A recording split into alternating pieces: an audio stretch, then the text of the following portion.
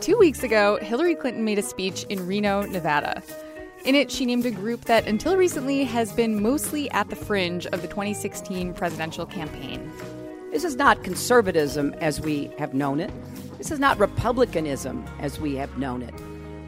These are racist ideas, race-baiting ideas, anti-Muslim, anti-immigrant, anti-women, all key tenets making up the emerging racist ideology known as the alt-right. The alt-right is a loosely organized group of white nationalists that is super active online. Their tactics are especially trolly. They share overtly racist memes on Reddit and 4chan, and they harass Jewish journalists on Twitter, doing things like photoshopping them into gas chambers. So why did Hillary Clinton give that speech in Nevada, naming the alt-right? One reason is that the week before, Donald Trump hired Steve Bannon to be the CEO of his campaign. Bannon used to be the chairman of Breitbart News, a conservative site he called the platform for the alt-right. Trump said in an interview with Anderson Cooper that he's never heard of the group. Are you embracing the alt-right movement? I don't even know. Nobody even knows what it is, and she didn't know what it was. This is a term that was just given that, frankly, there's no alt-right or alt-left. All I'm embracing is common sense. Well, Steve Bannon did say Breitbart is sort of the voice of the alt-right movement. I don't know what Steve said. All I can tell you, I can only speak for myself. You see the crowds we have. By the way, that was Pavarotti playing in the background. He's on the pump-up mix Trump plays for the crowd before his major events. This is No One Knows Anything, the politics podcast from BuzzFeed News. I'm Meg Kramer. This episode, we're going to be talking about the alt-right movement, what it is, where it came from, and how its influence on politics and pop culture is shaping the 2016 election. Joining me is Rosie Gray, a politics reporter for BuzzFeed News who has been covering the alt-right for over a year. Hi, Rosie. Hi, Meg. Also joining us is Catherine Miller, politics editor at BuzzFeed News. Hi. And Charlie Warzel, a senior writer here at BuzzFeed who writes about tech and culture. Hey. So where does the term alt-right come from?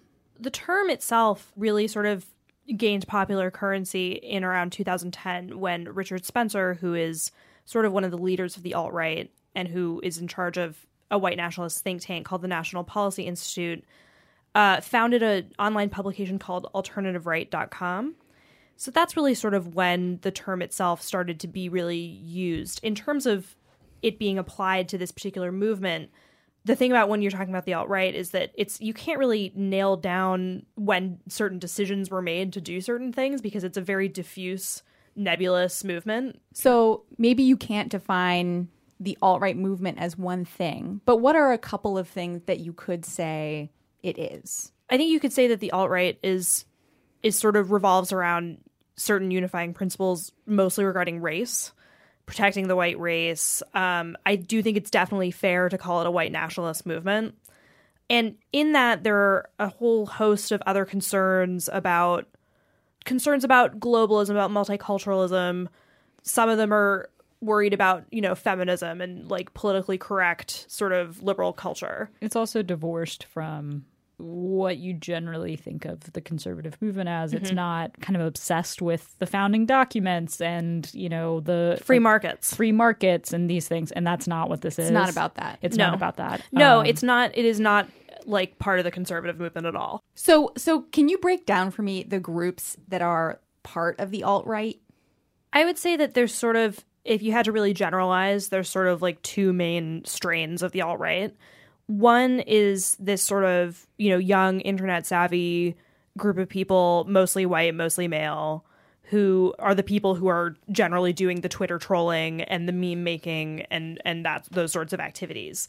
And the other sort of strain of it is kind of the older guard of white nationalists who have grafted themselves onto this newer movement. I can speak to sort of the internet's side of it, which, kind of comes from Reddit, 4chan, 8chan, and has sort of moved onto Twitter. And a lot of that is sort of this culture of people who've sort of, grown up on the internet and sort of evolved in this sort of meme-based message board culture. And it's sort of like latching on to a lot of the, political ideals, sort of the white nationalists, the manosphere ideals of the political movement, and doing it in this like really trolly, hateful way. What is the manosphere? It's this sort of, this is one of those like really nebulous terms that people are going to get a lot of shit for just trying to define. But basically, it's an idea that, this group of, white males is sort of losing their status in the world as culture becomes more diverse, and as the internet becomes, very identity based and is focusing on, widening their viewpoints. There's this group that feels like they're losing their, like, the testosterone levels of the internet are lowering, and that's a bad thing for, for their representation. So that's the internet side. What about the politics side? Not to necessarily like divide them up like that, but what about like the alt-right as a political movement? Yeah, I mean, look, like we would not be talking about the alt-right if it weren't for Donald Trump.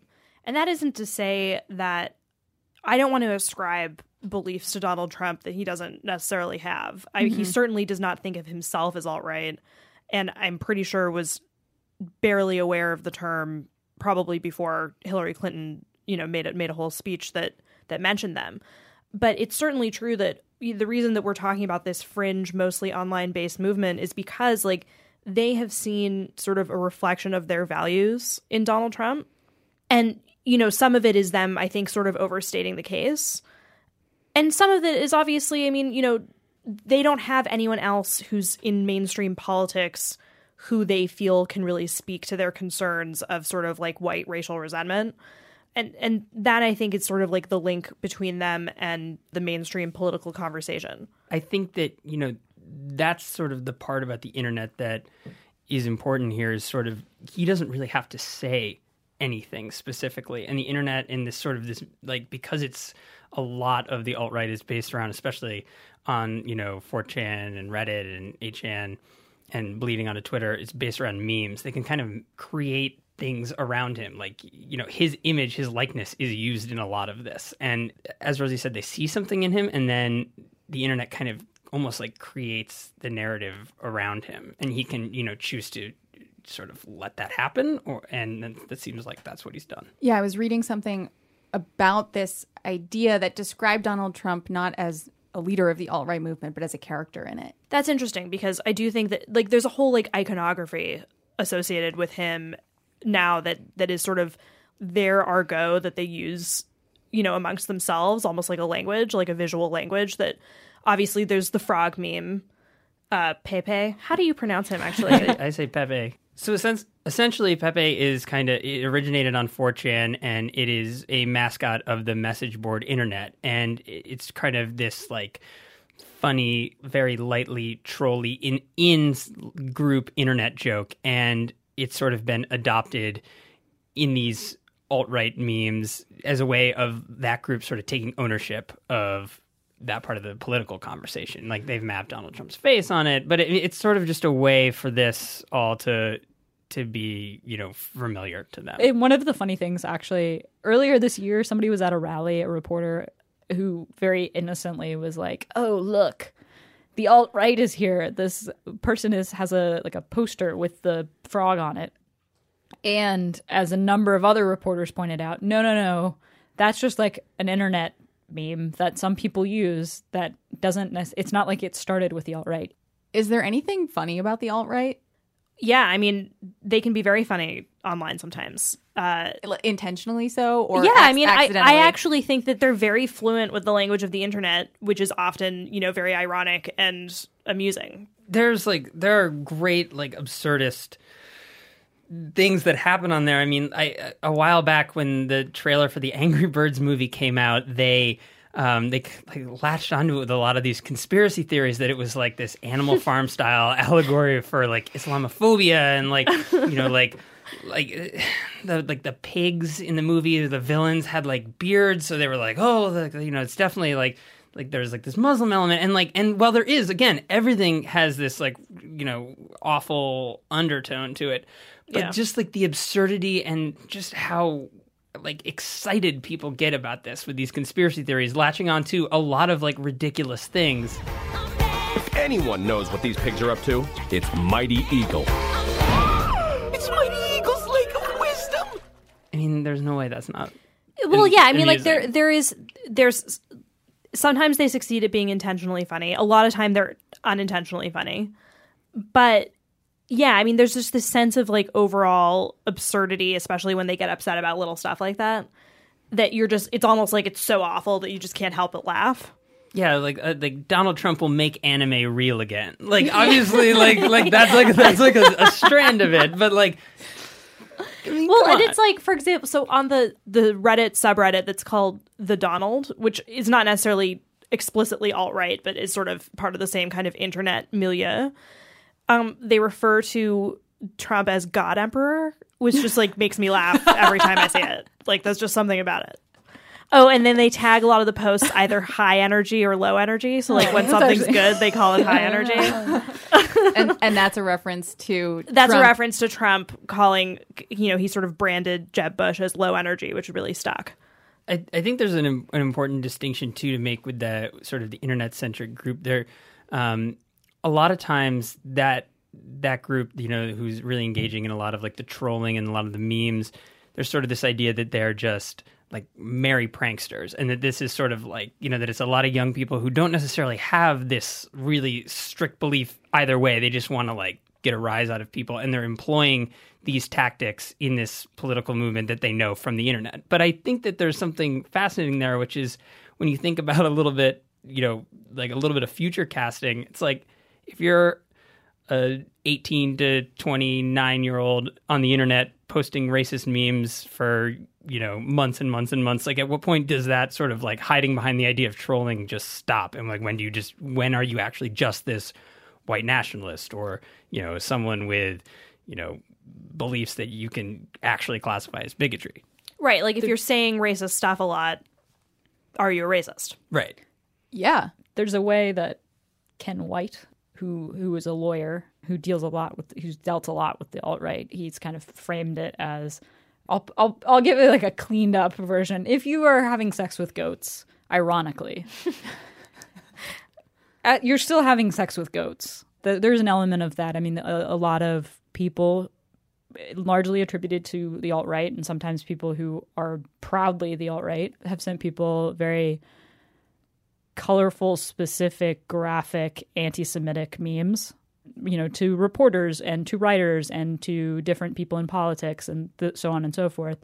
And whether they mean that ironically or not, that means that, Jewish people who are on Twitter are getting anti-Semitic content sent to them all the time. And I think it's also worth pointing out that one sort of tactic that the alt-right uses is to say, like, we're speaking out against politically correct culture and you're just being too sensitive. In a way, they're kind of like the vanguard of the culture wars. Like, they are willing to go much, much farther than anybody else in terms of what they're willing to say to people and about people.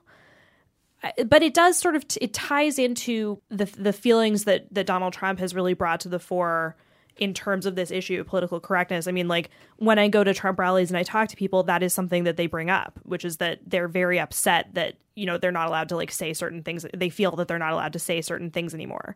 And I don't think that most of those nice people that I meet at Trump rallies would say the stuff that the alt-right says, but it comes out of sort of like a similar feeling of wanting to say the thing that's seen as being forbidden. But most people obviously would not go on Twitter and send Jewish journalists memes of them being put in the gas chamber and stuff like that. So that's kind of where the line is drawn. And I think that Rosie's point about it sort of being like the vanguard of the culture war is a real reason why Twitter is kind of a battleground for this, or whatever you want to call it, a place where conflict happens.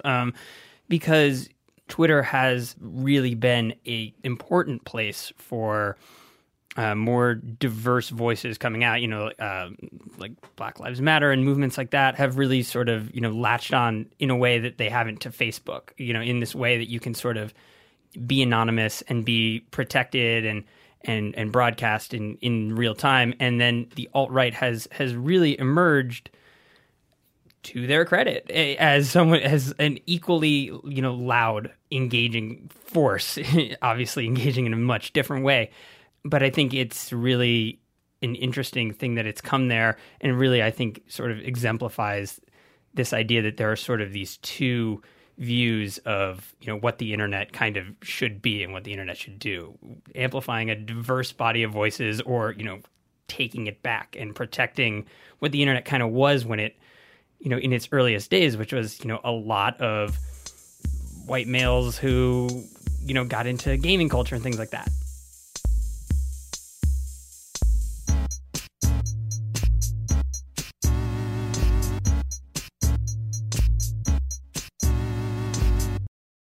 I want to take this back to Donald Trump for a minute, because his campaign is not about the alt-right, and it has never been. But are there ways in which it's becoming more closely tied to it? So I would say that in terms of direct ties between the movement and Donald Trump, the thing that obviously you would point at would be the hiring of Steve Bannon, who up until recently was the chairman of Breitbart News, to be the campaign CEO. And while Bannon, I don't think necessarily would describe himself as alt-right, Breitbart has definitely been very sympathetic to the alt-right. And also, Bannon has even said in an interview, I think it was with Mother Jones, that Breitbart was a platform for the alt-right. And now he's running Donald Trump's campaign. So yeah, at this point you have to say that, at the highest levels of the campaign is certainly at least aware of the movement and definitely doesn't outright reject it. But again, like I was saying earlier, I don't think that Trump himself has that much awareness of it. But how could he not, if he's on Twitter all the time? And how could you not know about it? For one thing, Donald Trump follows 90 people on Twitter, and also his mentions must be out of control just in terms of the sheer volume of it. I can't even imagine. By the way, there's a really interesting sort of part of the internet that has investigated into Donald Trump's true relationship to technology, and it is very unclear whether or not he has even besides knowing how to open the Twitter app on his Android phone, that could be it. It's possible that is it, full stop. But is there a way that the alt-right is feeding his campaign in terms of giving it support? I would not say that they are an important voting bloc for the Trump, people who actually would describe themselves as alt-right. I mean, it's a small number of people that we're talking about. But yeah, I mean, they're definitely very vocal supporters of Trump.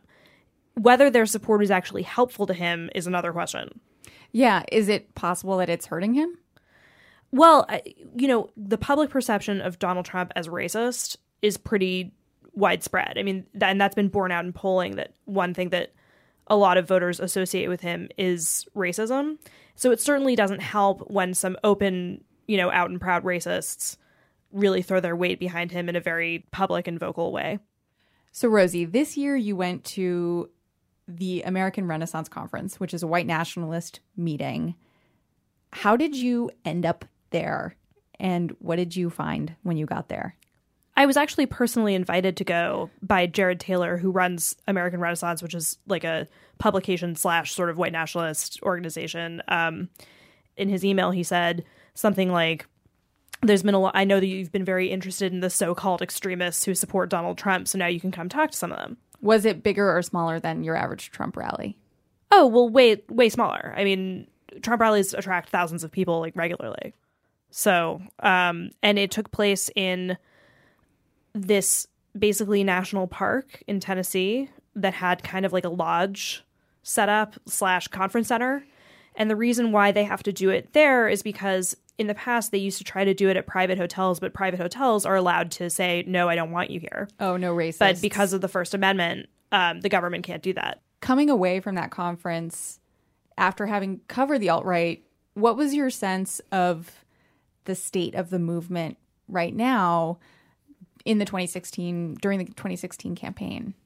Well, it was pretty interesting to see them all in person because I had only interacted with them either over the phone or online. And I think it was pretty interesting for them to see each other in person because a lot of them only knew each other from online. And so In terms of the content of the conference itself, a lot of it, frankly, was like any conference, like boring panels and speeches and stuff. But you could feel sort of a sense of energy among them because of Trump. It was a sort of half kind of like a younger crowd, half sort of an older crowd who'd been going to this conference for years. A lot of the people who were there were actually going for the first time this year, which I think kind of says something. Because, the white nationalist movement in America up until the last couple of years had been this kind of like creaky old, super obscure, like the Southern Poverty Law Center is the only thing that pays attention to them kind of thing. And the alt-right has made it so, it's like there's like all these young, hip, supposedly hip people kind of getting involved. And so that's very exciting for a lot of them. I mean, I don't know. Meg, we all want young people to. I'm surprised. I'm surprised, I guess, that there has been a revival of white nationalism. It seems like it was a long time ago, the last time there was a group so overtly racist associated in any way with a major party presidential nominee. It's not necessarily like a rebirth of a movement. There's always been white nationalists, but definitely like it's just fresh blood. There's more of a sense of like action almost, like that there's really something going on instead of people writing these like articles that nobody pays attention to on like vdare.com and places like that. Yeah, one of the frustrating things about the internet in general is it in real life you have the ability to sort of like take the high road and like walk on by and like have satisfaction out of that in a way that you just don't. Like there's no one gets to observe you on Twitter like taking the high road. So there's a lot more like confrontation and interaction. Well, yeah. and also there's a, I think we kind of started this whole thing off by, like a major presidential candidate gave a speech acknowledging this group. And there's sort of, like the old now sort of deeply cliche, don't feed the trolls adage is like, the best thing you can do is ignore people who are, trying to get a rise out of you in some way. And like, that has not happened in a really big way now. So, do you think that's true in this case, that the best way to sort of starve out the alt-right is to ignore it? I think that would be really like oversimplifying it. But I think that there is, because there's that element there, there's no way not to say that getting mentioned in a big speech like that, being the focus of a speech like that is not a recognition win. It was huge for them. Yeah. It was huge for them. Hillary Clinton is trying to tie Trump to the so-called alt-right. Propelling the term alt-right into the national spotlight. A term that before the last couple of weeks, most Americans had never even heard of. Do you think that you could, at this point, like live your whole life and never know what the alt-right is? Or has it crossed this line from internet culture into mainstream culture in ways that are influential somehow?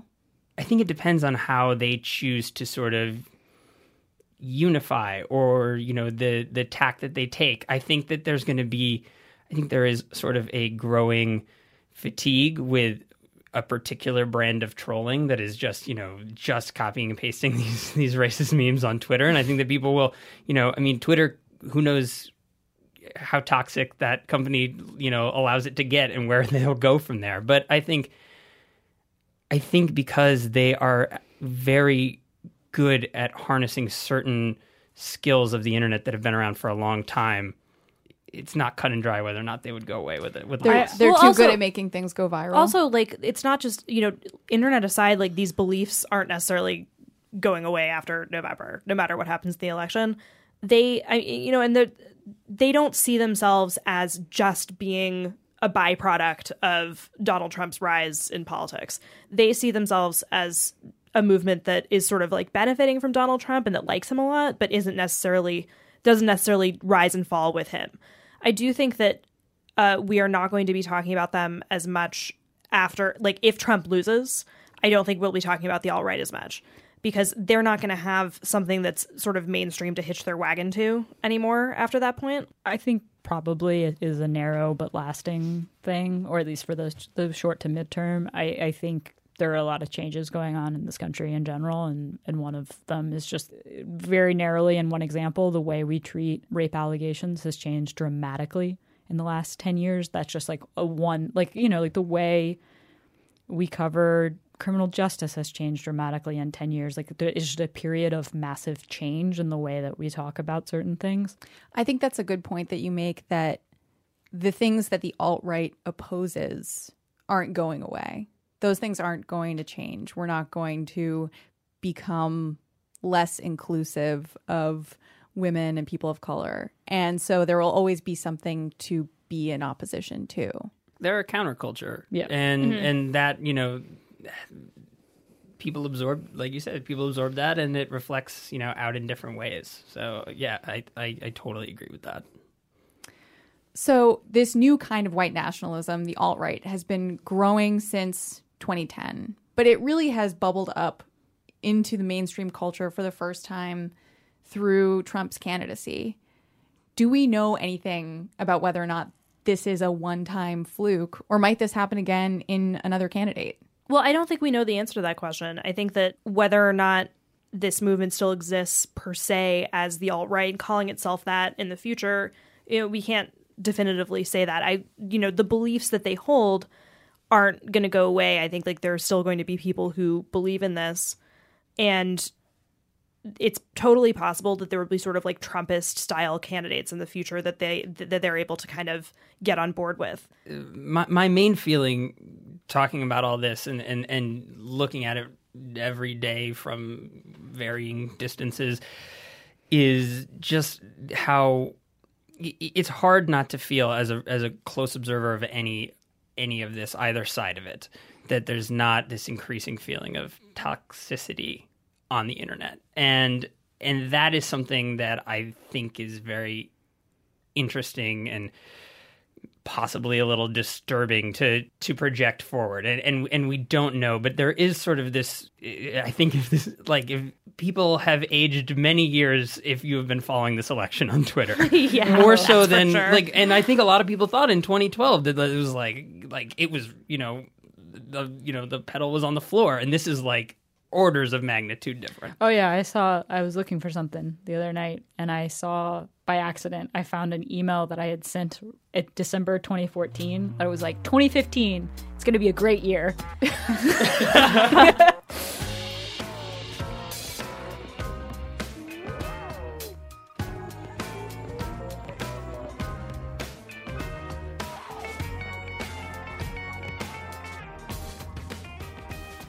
No One Knows Anything is produced by me, Meg Kramer, with editorial oversight from Catherine Miller and Eleanor Kagan, and production help from Julia Furlan. Our music is composed by Beauty Pill. Subscribe to No One Knows Anything on iTunes. You can follow us on Twitter. We're at No One Knows, or you can email us at nowoneknowsanything@buzzfeed.com. And we'll be back soon with more things we don't know.